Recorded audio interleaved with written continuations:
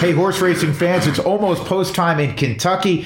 The horses and jockeys are making their way to one of the most iconic horse racing tracks in the world for this weekend's premier race. So celebrate race day with big hats and even bigger stacks of cash by joining DraftKings free-to-play pool for your shot at $100,000 in prizes. So grab your hats, mint juleps, and head to the App Store now. Download the DraftKings app and use promo code GoodmanPodcast to enter the free horse racing pool with $100,000 in prizes up for grabs. Again, that's promo code GoodmanPodcast to get a free shot at $100,000 in prizes only at DraftKings. Tell you every week about the great folks at Steel. They have over 10,000 dealers around the country, and now we're in the midst of spring. Summer's around the corner. You're getting your backyard in shape. You need Steel products like I have. STIHL. Go to steeldealers.com. Again, that's Steel, STIHL. They have battery tools from mowers and blowers to chainsaws and trimmers, and they have the best products out on the market. They're celebrated around the world. Go see for yourself. You're going to load up your garage as I have with their stuff. Real Steel, STIHL. Find yours at steeldealers.com. This week on the Drew Goodman Podcast, Colorado Avalanche TV play-by-play guy, Marc Moser. You're also a fan, and that emotion comes out, and I hope that Avalanche fans, they feel that through their television screen with Peter and I, because we love the style that they play. Nobody can skate like them as a team, and it's just awesome to see on a nightly basis. Jeff Bridich is out as general manager of the Rockies. What should the emphasis be for the next Rockies GM? The Rockies have to beef up their analytics department. They lost some people there, and clearly we are in the information age. We've seen it in all sports, particularly in baseball. Drew has those thoughts and much more. Subscribe to the Drew Goodman Podcast on iTunes or wherever you get podcasts. Leave a comment and tell a friend. That helps other people find the show. This is the Drew Goodman Podcast. Hey everybody, welcome to podcast number 94. Glad as always that you are along with us. As you heard, we're going to talk a little Avalanche hockey in a bit with an old friend, Marc Moser, who does a terrific job with Peter McNabb and that whole gang. They have a lot of fun on altitude covering the Avalanche, and they have a legitimate shot. You heard me talk about this to win a Stanley Cup. I have my fingers crossed. We'll talk some hockey in a little bit with Moj. That'll be a lot of fun. But a big shout out initially to one of my partners on AT&T Sportsnet, and that is Mark Stout. You see, he conducted a little seance on the pregame show the other day. The Rockies had started out 0-7 on the road. I don't know what he was doing. He had on some sort of get up, and next thing there was like smoke on the set, and the Rockies came from behind and won a baseball game on the road 7-5, first time this year, and they did it in dramatic fashion in San Francisco, hitting 3 home runs in the final 2 innings. First, it was what looked to be a game-winning home run on the top of the ninth by Garrett Hampson over the center field wall. I guess we can't keep saying he has sneaky pop. He has legit pop. Love Garrett Hampson. I'm a big fan of his. And unfortunately, San Francisco tied it with a home run of their own. Brandon Crawford, who just kills the Rockies, tied it up against Daniel Bard. So you go to the 10th inning, and Ryan McMahon, who, folks, was on this show just last week, so we gave him some good mojo. I'll have to remind him of that. Hit his 8th home run of the year. And I mean, this was a big-time clout through the night air in San Francisco, and he hit it about 4 miles in one of the deepest parts of the park, 2-run home run, and then C.J. Cron would go oppo and hit one over the right field wall, and the Rockies would hold on and win 7-5. Carlos Estevez did a nice job. I know it's one win. I know you started 0-7 on the road, but that was great to see, and how they did it was fun as well. Hey, don't look now, but Rymac, did I say we gave him good mojo? I did say that, didn't I? Rymac is now emerging. 8 home runs already. He has 6 defensive runs saved, DRS. I'm not always big on defensive metrics, but this does have some merit, which is number 1 in the league. He has 3 at third base. He has 3 at second base. So he's playing, by that measurement in the early going, Gold Glove caliber defense at 2 different infield spots. And he's got easy pop. You know what's different? Yeah, we talked about him cutting down on the strikeouts. We talked about him being shorter to the baseball so he's able to catch up to greater velocity. But there is a focus that I see at bat to at bat, regardless of the score. I saw it on Monday when the Rockies were hopelessly out of it and ended up getting blown out 12-0. I still saw a guy that came to the plate with a purpose and a drive. And this is going to truly be a breakout season for Ryan McMahon. And he is, going forward, going to be one of the building blocks that the Rockies and their new GM, that's right, news of the week, will be building around. So congratulations to Ryan McMahon. Got to give Mark Stout credit, man. Love Stouter, very creative. He had a little seance on the set. That's the first ever seance that I recall in sports broadcasting, and it worked as the Rockies finally won out on the road. Before we talk about the changes in the front office for the Rockies, quick note to make sure you join the boys on the DNVR podcast.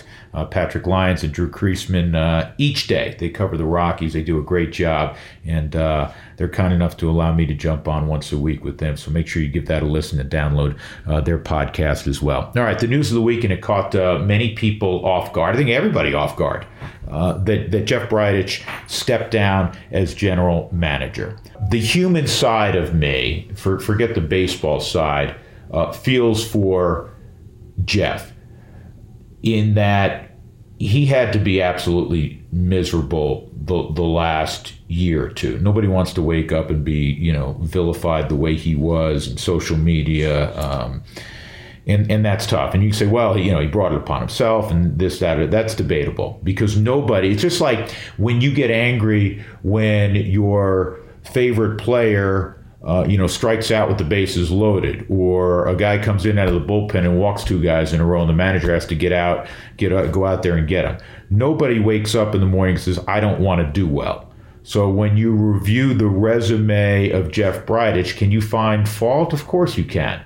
You can look at the free agent signings, many of them that did not work out, and it's pretty clear. But I'll go back and say a couple of them I thought were good. I thought Wade Davis was great when they signed him. I thought it was a wonderful deal. I mean, you're getting a big-time closer, a guy with World Series pedigree, to come to Colorado. Now, he was solid his first year. He led the league in saves, and then after that, unfortunately, it didn't work out. Brian Shaw, you could debate that one because he had so many innings when he came over from Cleveland. That one clearly didn't work out. Jake McGee was on again, off again with the Rockies.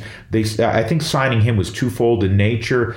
He helped recruit Wade Davis, and you hoped that he would bounce back. He clearly didn't, but the other one of note, Ian Desmond. I'd gotten to know Ian Desmond when he was in Washington and performing well there. A tremendous leader, which you always heard, and he was a very productive player. So I didn't think it was the end of the world when they signed him to that 5-year, $70 million deal. Clearly, it didn't work out.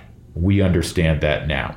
So rather than sit here and try to pontificate on what went well and the many things that did not go well during Jeff's tenure, I wish him well on a personal level going forward, because at least hopefully he'll be able to sleep a little bit better at night and not have to deal with all of the negativity. It's a tough world, man. If you're going to be a general manager, if you're going to put yourself out front as an athlete, as a front office person in sports in this day and age, you're going to deal with criticism, and you better have a thick skin. That is part of it. So if I could mention a couple of items and maybe offer up my 2 cents worth of advice, which is probably all it is worth, for the next general manager of the Rockies. Number one, I do think it's important to understand the role of the media. The media and the folks that cover a team are a conduit to the ticket buying public, the fans that you hope populate your stadium at 20th and Blake, the folks that watch us on TV or when they're driving around, listen to Jack and Mike on the radio. They're Rockies fans in this town, in this region, and really around the country. And I think you have to be a little more transparent. You have to be, more media friendly. And, again, not picking on Jeff, his personality is to keep things close to the vest, which is important because you don't want, your secrets all of a sudden out there in a public forum because it could compromise your ability to do business with other teams. But you also have to understand you got to give a little bit. You have to let people in. The more that you do that and the more that you can meet with the media and visit with then the public, they're going to feel more comfortable with direction because you're explaining direction of a team, or maybe it is of a move that you made. And they feel like they have some buy-in. And it also will give you some capital when things don't go well, because it is inevitable when you're a general manager, when you're a decision maker, particularly in sports, you don't hit anywhere close to 1,000. Not every trade, not every signing is going to work out, not even close. Quite frankly, if 55% work out well and 45% don't, you're probably doing a heck of a job. But how you portray the 45% that don't go well is as important as the credit you can take for the 55%, if you will, that turned out to be pretty good. And so I would be a little more transparent and a little more understanding of the role of the media and that they are just a conduit to the public.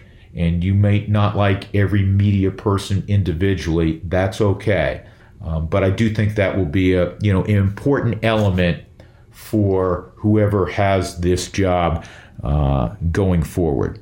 The third thing that I think is of paramount importance, the Rockies have to beef up their analytics department. They lost some people there, and clearly we are in the information age. We've seen it in all sports, particularly in baseball, and the Rockies have to get beefed up in their analytics department. And I still believe it's got to work in concert with old-fashioned scouting on both the amateur and professional level, and there's still some great scouts. I know this firsthand within the Rockies organization. And, at the top of that heap is the longtime vice president of scouting, Billy Schmidt, who is really well thought of in the industry. And you think of all the good players, star-level players that have come through the organization. Billy Schmidt's had a hand in that. We were talking about Ryan McMahon earlier. Ryan McMahon was a second-round pick. Nolan Arenado was a second-round pick. Trevor Story was a supplemental one. Even my partners, Ryan Spilborghs, Corey Sullivan, really solid big league players, and they were, in that 7, 8, 9 round area. So, make no mistake, and, along with Zach Rosenthal, assistant general manager, a great scout and a great baseball guy, and Johnny Weil, who's an assistant general manager. There are very good people, very good baseball people within that Rockies organization. But whoever ends up being the next general manager, those are the three areas that I think need some focus in terms of, again, how they deal with the public, being a little more transparent, continuing to do a better job in Latin America, and allowing hopefully more resources going forward for Orlando Fernandez down there.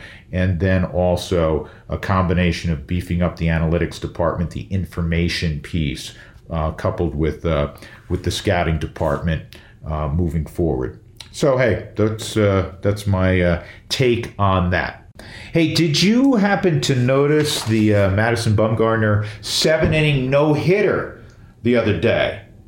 And there was great debate in the aftermath of that. Well, should it count? Well, Major League Baseball says it doesn't count because it wasn't a 9-inning game. And my contention is, well, hold on a second. You have, by design, had 7-inning doubleheaders this year and last year, which means you're telling the players that the games count. If you win today, it's going to go under the win column in front of your team, right? It counts. And if you hit a home run, guess what? You had 12 home runs coming in. You hit a home run in a 7-inning game. You now have 13 home runs. So why the heck, if you go out and throw a no-hitter in a sanctioned major league game that everyone knew going in was going to be 7 innings, why should that not count?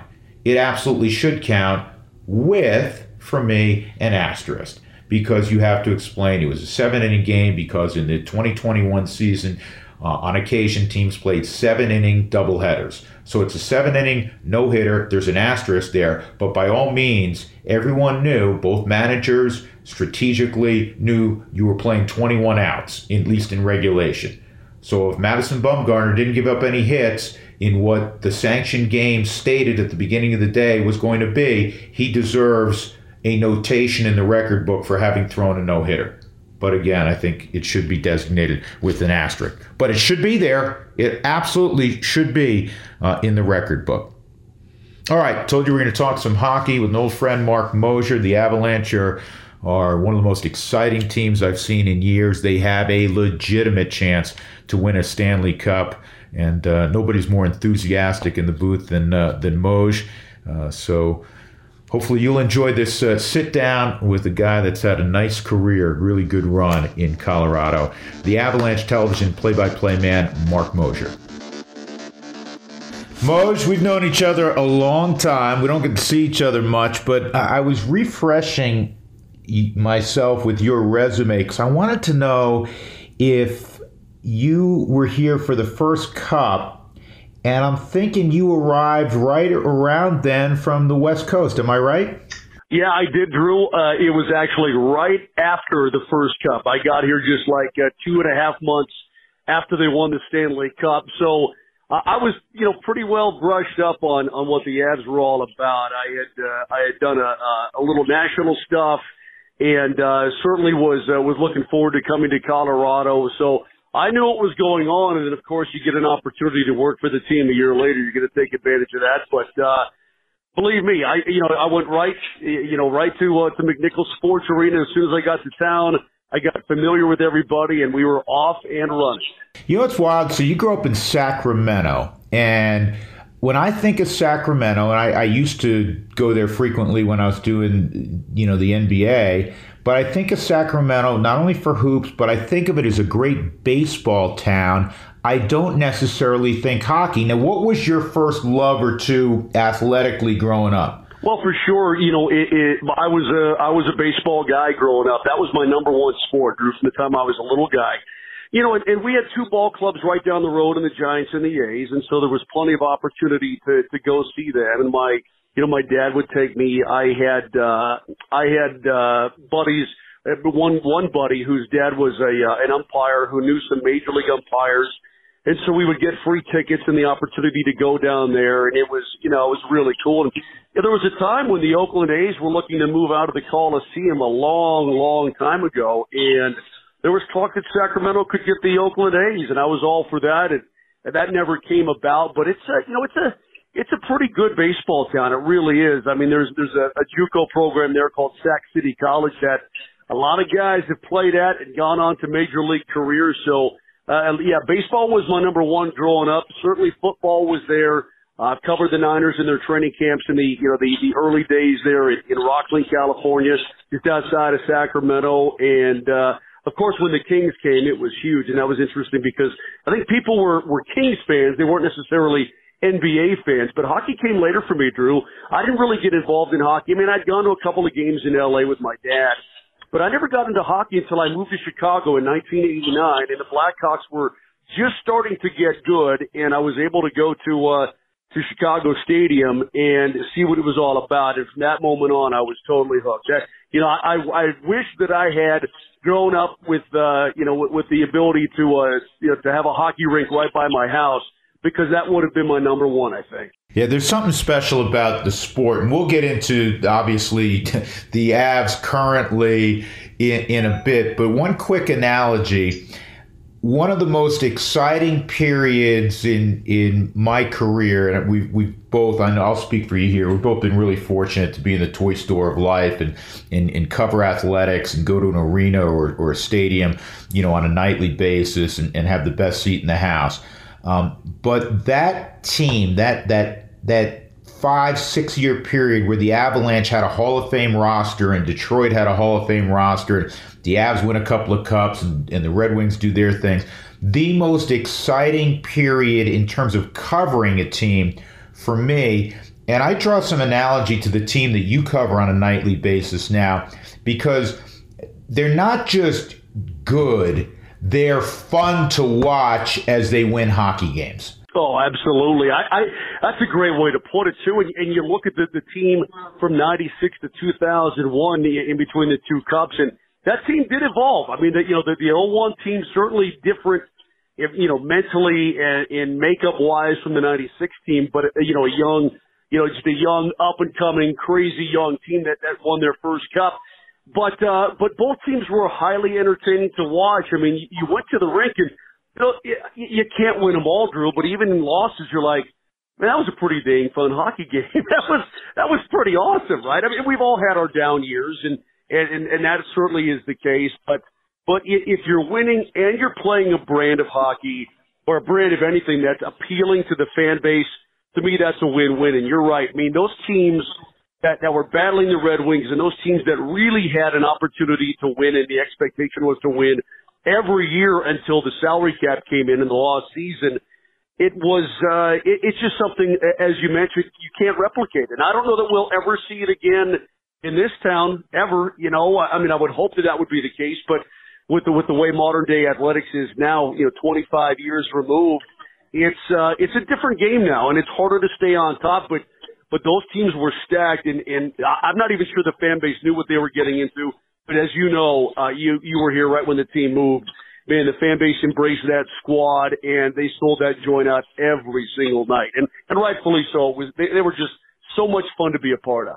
Yeah, because I think back then in the East, you had for a period, the Devils, right? And the Devils were a great team, but they played famously, the left wing lock. And guess what? At the end of the night, they won 3-2. But aesthetically, it wasn't as exciting, at least for me, to watch as watching the Avalanche fly up and down the ice every night. And that's the same joy I get watching you and Maxie, call the games now. They are an absolute joy to watch.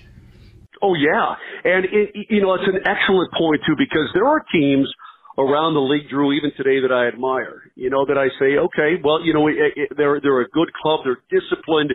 They've got smart players. They've got all this.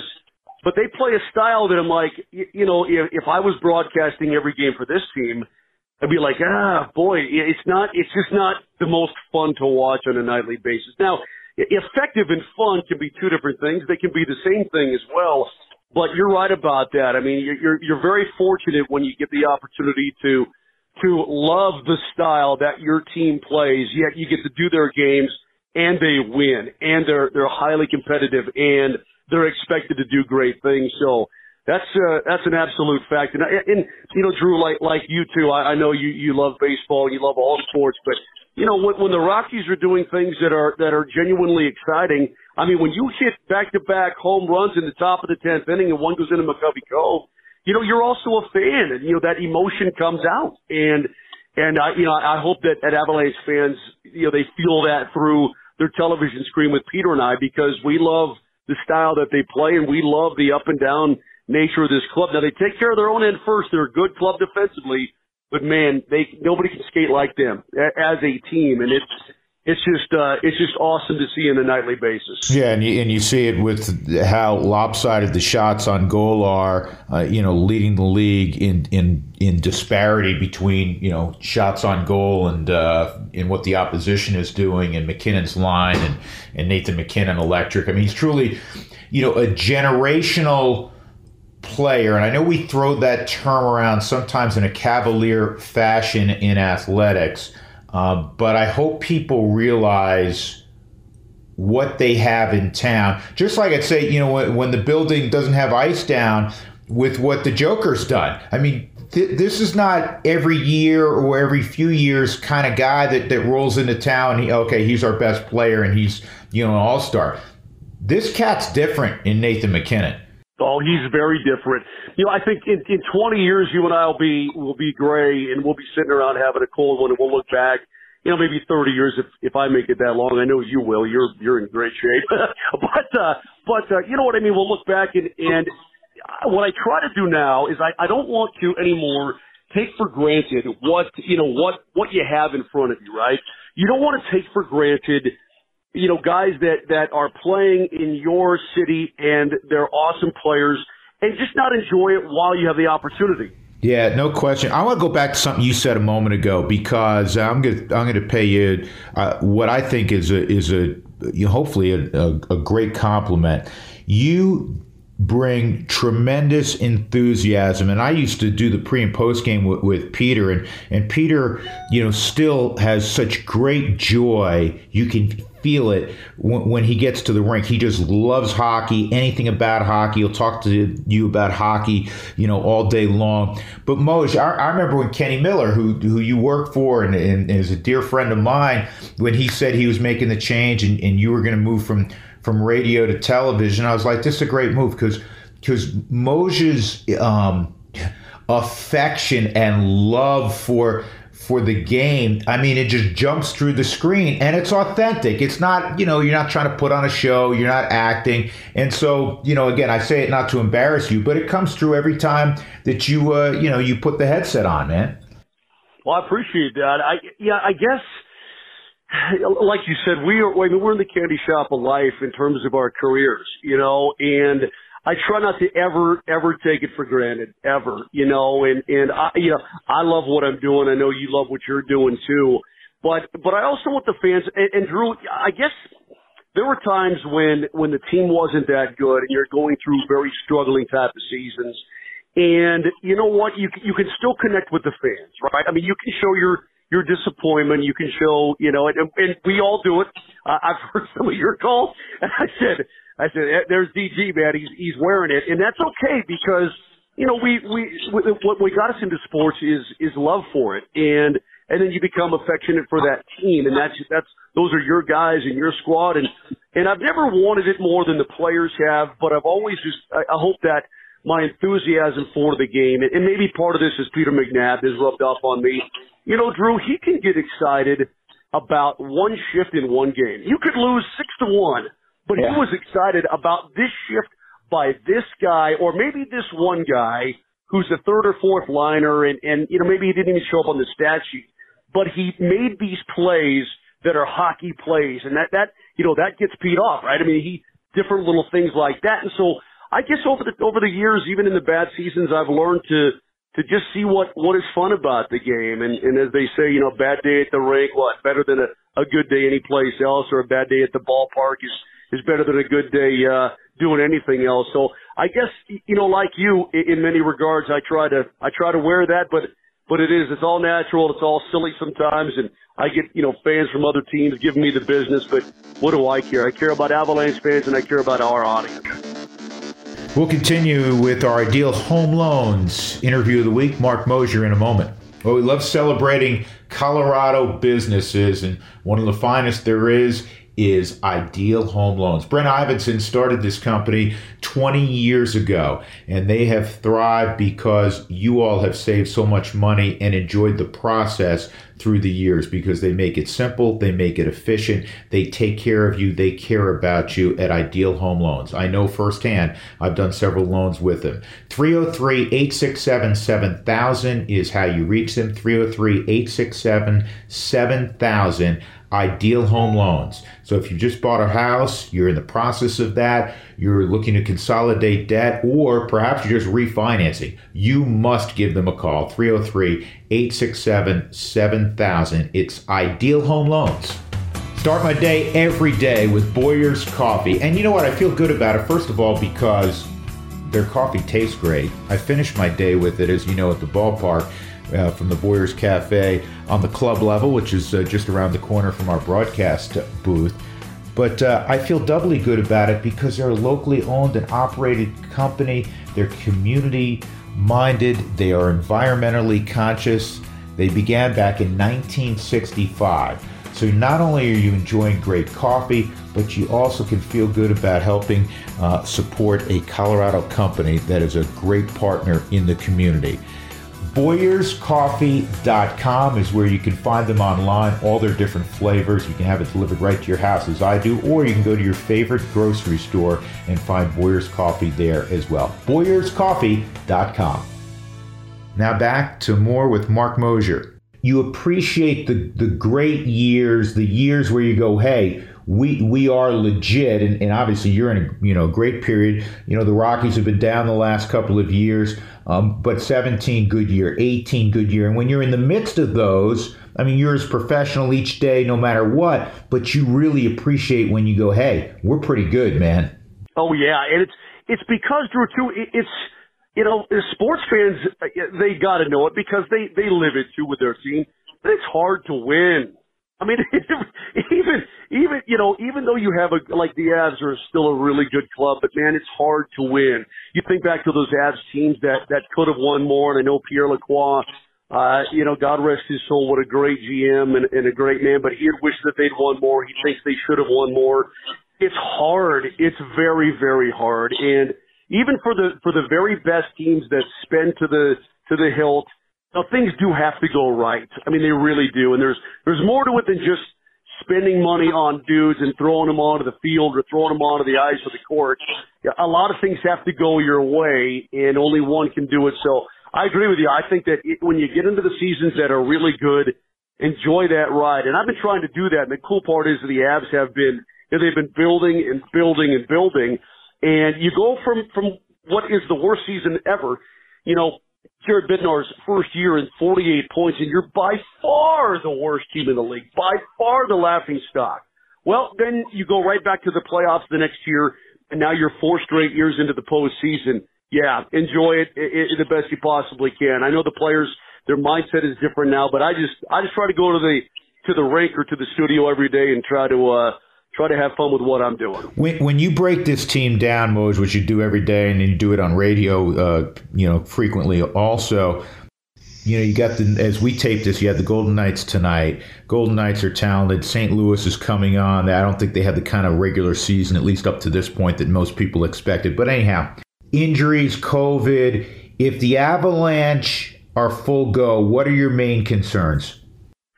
I think my main concerns would be, are they going to be out physicaled at all? You look at the last couple of years, and the bubble was difficult last year because it was a new experience for everybody. But DG, they ran into injuries big time. They're for the second time in 3 years, they're on their third string goalie, and you're missing this key guy and that key guy. And Landeskog gets cut in the leg, and all these different guys are out of the lineup. And part of it was because you got punched in the mouth a little bit by the Dallas Stars. I don't think they should have lost that series. And certainly with a full complement of players, even Dallas punching you, that is an issue. And Jared Bednar has even admitted it, Drew. He said, we'll find out when we get there. Listen, we're more of a skating team. We want to inflict our speed on squads. And, he knows very well that some teams are going to try to get in their kitchen, and they're going to try to mess with the Avs, especially their top guys. I mean, Mikko Rantanen, once he got into the top 5 in goal scoring in the NHL, every single night, it's extra cross checks, extra slashes behind the plate, extra everything, and they're trying to drive him off his game, the opposition is. And sometimes it even works. It really does. So how do you handle that once you get into the postseason again? And that's the part of the problem, Drew, is that teams know, and Vegas is really, really good. But Vegas, top to bottom, can't skate with the Avs. Nobody can in the West. Even though you have some great skaters, great players on any given team, they know that if they get into an Avalanche type of game, they can't win. Period. End of story. So that would be my number one concern. Can you physically handle it? And then that dovetails into what's happened to them the last 3 years, essentially. The injuries have just taken their toll. Outside the Nashville series, when they were just up and coming, and they took the number one team to 6 games. 2 years ago, you're losing Game 7 on the road at San Jose. Last year, you're losing Game 7 to the Stars. You're missing a bunch of guys. The physicality, does it lead to health problems? That would be my main concern. But in terms of their structure of play, the mentality, and the will to win, I have no problem with that, including the goaltending. I think Philip Grubauer is absolutely capable of backstopping this team all the way. Yeah, I mean, he's had a Vezina Trophy caliber season. But he'll likely see either Friday or Saturday night. And what Jared Bednar indicated is that, hey, look, he played, he had 5 days off. We needed to rest him. Gave him a start, played great, and then the COVID thing. And then he hasn't played since. So they're going to need to get him up to speed. They're going to need to get him fine-tuned. They're going to need to get him that competitive level that they need him to be, and then they'll unleash him in the postseason. And that's why I'm not even sure why you would like to be the number 1 seed. I'm not even sure that home ice, where you finish right now, Drew, matters, because you've clinched the playoff spot. I think if you're the Colorado Avalanche, you take health. Number 1, health over everything else, and the majority of guys should be back in time for the postseason for sure. Well, if they're skating anywhere close to full strength, look out. Yes, there's going to be less room to skate in the postseason. We know playoff hockey is completely different than most games in the regular season. But again, they're a joy to watch. They're one of the fastest teams in recent memory, especially when McKinnon's line's out there. And I mean, he's an absolute jet. And they're in the depth. All of a sudden, they went from having probably the weakest blue line in hockey to one of the deepest blue lines in hockey. So the components are there, but there's nothing more difficult, as you well know, than winning 16 times in the NHL when you get to the late spring. Oh, yeah. And how many times have you seen teams, even maybe the best team, and it's a balance. The difference I think that fans need to know, that sometimes the difference in a hockey game, you could play excellent hockey for 59 minutes and 50 seconds. Excellent hockey. Man, 10 seconds can cost you everything, or a bounce. It ricochets off the end glass, comes over the goalie's head. It's a goal-mouth scramble. I mean, it's the margin. Once you get down to the postseason and the really good teams, the margin between winning and losing on any given night is very thin. So, yeah, it's pretty amazing. It's just a dang hard thing to do. I mean, now I've been privileged to see the Avs do it. And cover some other stuff that, with teams that we're doing it, but it's just not, I don't know. I don't know if there's anything more difficult than winning a Stanley Cup. I know I'm biased. I know that, hey, listen, maybe sailing is tough. I don't know, but, I just think in sports, man, it's 16 grueling games and you gotta win those, and you're going to play a lot more than that. Yeah, I always felt like when I was on America's Cup that it was really difficult to try to win that thing. When you were the coxswain on that one team, yeah, you're right. Absolutely. Drew has more with Marc Moser right after this. Hey, I want to introduce you to a family law firm I could not recommend any higher or more enthusiastically. We know that unfortunately divorces happen and people grow apart. It's a reality, and it's a most difficult time and a difficult process to navigate. And when you are in the midst of that or embarking on that, you need understanding and compassion, coupled with outstanding legal advice and counsel naturally. You'll find it, trust me, at one of the top family law firms in the region in Cox, Baker, Page. They have been celebrated and honored for their work and their compassion for a number of years by U.S. News and World Report, and Laura Page and Mary Cox are consistently listed by them with a Best Lawyer distinction. If you are someone or you know someone who needs some assistance, reach them at coxbakerpage.com. That's coxbakerpage.com. Mention you heard it from me and receive a discount on your initial consultation. Once again, it's coxbakerandpage.com, a family law firm. Now back to Drew with special guest Marc Moser on the Drew Goodman Podcast. All right, let's talk shop for a moment. How difficult have you found it to call road games, as we're doing now in baseball? You've done it all season in hockey, where you're calling it off monitors. Yeah, you and I were.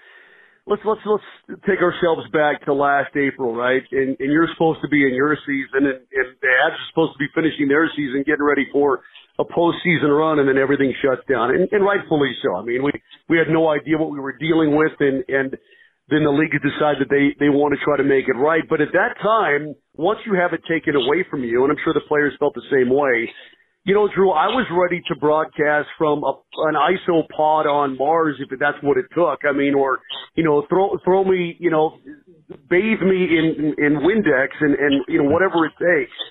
And then you get into it. So Peter and I last summer, because we were trying to keep the fans engaged, Peter and I actually called some simulated games. We had the computer game, right, run games, and Pete and I called them off our computers, him at his house and me at my house.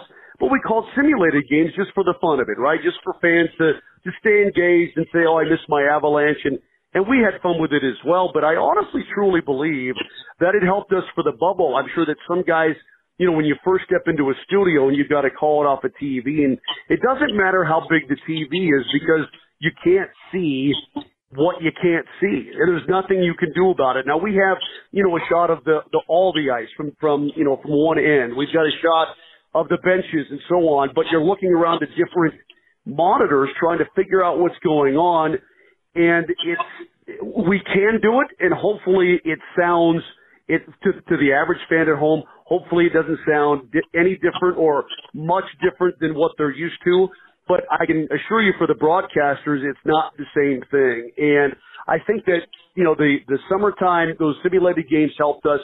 Certainly when we got into the bubble, not all teams were able to even get into the bubble. That helped us. But there are certain challenges with calling off a monitor, including being, when the team is on the road, you know, being at the mercy of the opposing team's broadcast, because we have access to one camera, and then all the other cameras or all the other replays and whatever else comes our way comes from the opposition. So, you know, they don't want to show maybe a good play that your guy made. You know, they don't want to do this or that. And for Pete, I can't even imagine for him, Drew, as you know, he watches all the ice. He's watching behind the play. He's looking at the benches. He's, you know, reading body language. He's doing all this kind of thing. And I'm focusing on the puck mostly. And all of that is essentially taken away from him. And so he's got to switch from monitor to monitor to monitor and try to, you know, formulate what is important to him. And so it does make it more difficult. There's nothing like being at the rink. And I say I hope the broadcasts don't suffer, but there are confusing times. There will be a whistle, and neither of us have any idea what happened. Was it a penalty? Was it a high stick, puck knocked down with a high stick? You know, you think you know if it's an offside, but they don't always, you know, they're not always at your mercy talking about the other team's broadcast, and the camera can only see so much ice. It can't see everything. So there have been challenges, as you know. Oh yeah, there were a couple just in San Francisco the last couple of days. There was one or two balls you thought were fouled off, and then you realize they're in the field of play, and you know, it's a pop up, and yeah, it's difficult. You know, we're all fortunate and blessed to be working again, and hopefully in time we're back. You know, to do the games properly for the folks at home, you know, in the stadiums, in the arenas, so you can have sight lines and you can present it, you know, in a proper fashion. Yeah, plus you're in the environment too, Drew. I mean, you know, when you're in front of a hostile crowd in Philadelphia, that adds to part of the juice, doesn't it? I mean, that's sure, no question. You spend your mornings running by Ben Franklin's grave, and then you get to the ballpark in the afternoon and get ready for your nighttime broadcast. And you know, that's you know, that's part of what it is. It's being there too, and I think all of that adds. Plus, you know, Peter and I, we're locker room guys. We go in and we talk. We don't just go in and stand around and, hey, how are you? You know, we ask specific things. Okay, you know, what is working with your line? What didn't work last game? What have they been doing to you? You know, we get certain information that you simply cannot glean off of a Zoom call with 10 reporters on it, you know. And it's you know, you get tidbits of information here or there, because when you travel with the guys and you're around the guys all the time, there's a certain amount of trust that's built up, and you lose all of that because you're not in the room, you know, and you're not talking to the opponent's broadcasters all the time, or you're not even going into the opponent's room and talking to them, and there's insight about, okay, well, here's what worked for the Wild, you know, the past couple of days, and here's what, you know, what this guy is all about that the fans don't know. I mean, there are more layers to add on when you're actually at the rink and be able to be in the room and to do your job, I think, more effectively. You add all these different layers on that I don't know if the average fan knows that's what makes the broadcast better or what makes the broadcast so good. But we know in our heart of hearts that we're doing our very best job when you can provide all that stuff to the audience out there. Yeah, I mean, that's well articulated. I've said this many times over the last more or less year when the topic comes up, and you don't in any way want to, sound ungrateful. We're thrilled to be able to have games again and so on. But what you said is right on the money. To do our jobs properly and to present the product to the people at home in the best fashion. One of the most important things I do, and I this is what you're saying, Moj, we're going to read, before you get to the rink, just like before I go to the ballpark, you're going to read, volumes of information, different research packets that you get and so forth. But the most valuable stuff that I do, and that's what I'm hearing from you, is the time spent in the clubhouse, on the field, around the batting cage, talking to our guys on a daily basis, talking to the opponents, talking to their manager, their coaches. You develop, a network of contacts, the other team's broadcasters, and you get stories that you may not have gotten any other way. And there is the trust factor because you're traveling with them. All of that right now is lost. In fact, I've had a couple guys, Daniel Bard, who's such a great story. I know how closely you follow, the Rockies as well. I had him on the podcast, Moj, late last summer when, he literally was the best story in all of baseball. Guy had been out for 7 years, right? And I said, hey, man, at the end, I said, congrats, dude. I hope to meet you next spring. I still, as we speak right now, he's the Rockies closer. I have never met him personally. Yeah. And that it's such a foreign feeling. And it may be to the listeners of the podcast, they're going, oh, what's the big deal? It is a big deal because it's the layer aspect of the broadcast. Listen, you calling a shot to the gap in left center for a double. You can do that, and you'll do that off a monitor. You'll do that from the booth, wherever. But if you layer that with, hey, so and so told me this morning he's going to be looking for a 3-1, the slider in this situation, and then he tees it off into the gap. Every little thing I think adds, Drew, and then during a broadcast. It all adds up, right? It all adds to the knowledge of the fan, the understanding of their team, the opposition's team, and they want to know their guys. I mean, in all honesty, I want to hear what Drew Goodman tells me about his conversation with Daniel Bard. That's what I want to know. I mean, I'm not going to be in that clubhouse, so what's he like as a guy? What does he like to throw in certain situations, And you're not giving away any sort of inside dope and inside information that, oh, man, when he's down 3-1 in the count, he's always going to try to nibble the outside corner, whatever. But you're not that kind of thing and give away, state secrets, but it's, this is what I know he's comfortable with. This is what he told me. Hey, he was very honest about this, and, his family is so thrilled that he's back in the bigs. I mean, relay the human aspect of it too, I think. And I don't want to put, too much on it, Drew, but it matters. Put it that way. Now, whether you think it matters a tiny bit as a fan or you think it matters a lot as a fan, me as a broadcaster, I think it matters. And that's why we try to relay as much as we possibly can about our interactions too, because we are the conduit to the fan. We're the conduit from the field, from the dugout, from the clubhouse to the people at home. Yeah, no, that's what it's well put. And, hopefully at some point in time we get back to that. Have you heard anything in the NHL? Is it going to be status quo through the playoffs? The first round, obviously you guys still, have the ability to partake in at some level. Will anything change, or is it going to be status quo this year? I haven't heard anything new about that, DJ. I think it's whatever the league says is okay. And, when all this happened and the league came back out, talking about the NHL now, and I was listening to Deputy Commissioner Bill Daley, he said, look, we don't want to, it's important for us to get through the season. It's only 56 games, and revenue-wise, even recouping any kind of revenue, whatever, first of all, we want to award a Stanley Cup, but we want to do it smart, healthy, and we want to finish the season. So we don't want to take away, we don't want to try to mitigate variables as much as we can. We want to take away as many variables as we can. And I understand that. I understand the league's number one obligation is to get through the season. But I don't know, maybe things change. I know we're doing better. Colorado has certainly opened up more. We've got fans at Ball Arena back. Hopefully that will increase. Fans at Coors Field have been great. And while I haven't been there yet, I've certainly watched you and seen the fans there. And I got double poked. I mean, listen, if they said drink this, gallon of hydrogen peroxide and take 87 shots to be able to go to the rink, I guess I'm doing it. That's the way I operate. So I'm fully vaccinated. I got my card. I don't know what the science says or what the science doesn't say, but I'm hopeful that we'll be allowed in buildings and more fans will be allowed in all the buildings coming up here as we get into the postseason. And hopefully for this Avalanche team, it's a deep type of run.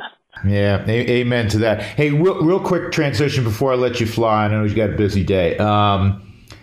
Doing talk radio, which you've done throughout. In fact, when I first got to know you, that's what you were doing. You were doing talk radio, and I know back in Sacramento, you had done play-by-play, and I think at one point you were doing stuff in the CFL. Am I right? Oh yeah, beautiful. I mean, those are the good old days, Drew, when the CFL expanded into the States. Yeah, that's all. I mean, that's awesome. The road to wherever the heck you want to get to is so important to enjoy that road too. But do you still enjoy, day in and day out doing talk radio? No, okay, I gotta fill 2 hours. I gotta fill 3 hours. That sort of thing. Even on the days where nothing really compelling is going on. It makes it easier with the partners that I have now. And I think part of it, when we go back again to last March and the stoppage of everything. So we get into, and nobody knows what's going to happen. Will the leagues resume? Will any league resume? Will there, you're looking for, you remember when the Korean baseball was such a big deal when it came back, right? And I'm watching, Korean baseball at South Korean baseball at 5 a.m. And we were looking for anything to talk about, but because I'm with Vic and because we're with the youngster Brett, the kid out of Omaha, we all get along so well, and we all can seemingly make a chicken salad out of whatever comes our way. It's a more natural feeling. It's an easy thing to do. I guess I get tired of silly minutia things. Like, I'm pretty much over the NFL draft, to be honest with you. I mean, I've read everything I can read. I've seen everything I can see. I don't know what the hell's going to happen. But let's get it on and find out. But I still enjoy getting up every morning and talking about, and as you know, because you did it for a long time too. When there are good, juicy stories, Drew, when there are good, stuff you can really sink your teeth into, and there's nothing like that. When you get a couple of other guys who are hot and bothered, and maybe they're on, they have a different point of view, but it's a really good story. Any things that I think are incredibly interesting or important in the sports world, those are my best days. Those are my favorite days. But I still enjoy it. I mean, I still enjoy getting on the mic and shooting the breeze. And sometimes we say really dumb things, and I guess that's natural for me. That's where my brain is at on some days. But I do, man. It helps, as you know. Because you've worked with a lot of guys over the years. It helps when you have partners that you genuinely like and you can genuinely really have a chemistry with. Yeah, no, that's entirely accurate. Moj, hang on the line after I say goodbye. I'll talk to you for 1 sec off mic, but hey, keep kicking ass. Get those abs going. Tell Maxie hello for me.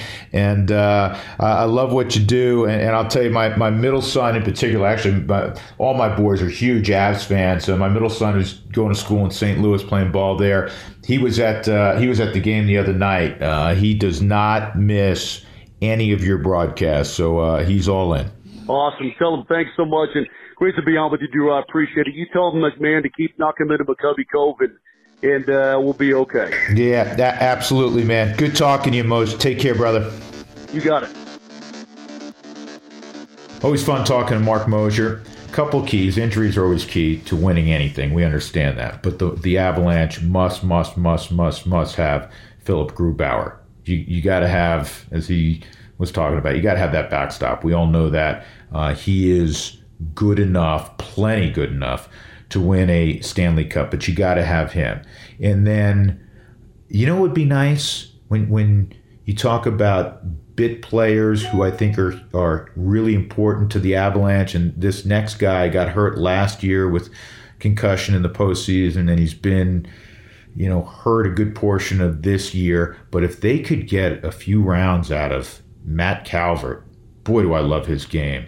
Boy, do I love what he brings to a fourth line. One of the favorite adjectives to describe a player like him and the importance of him is you got to have character guys. Well, Matt Calvert's a character guy who is so valuable, and I keep my fingers crossed that he's going to be able to return to health and play a role, hopefully, with the Avalanche going forward. Before we get on out of here, the NFL draft, as we tape this, is tomorrow. Over the next, at least the first round is, and over the next few days, and people have been debating this for months, and quite honestly, it gets monotonous after a while.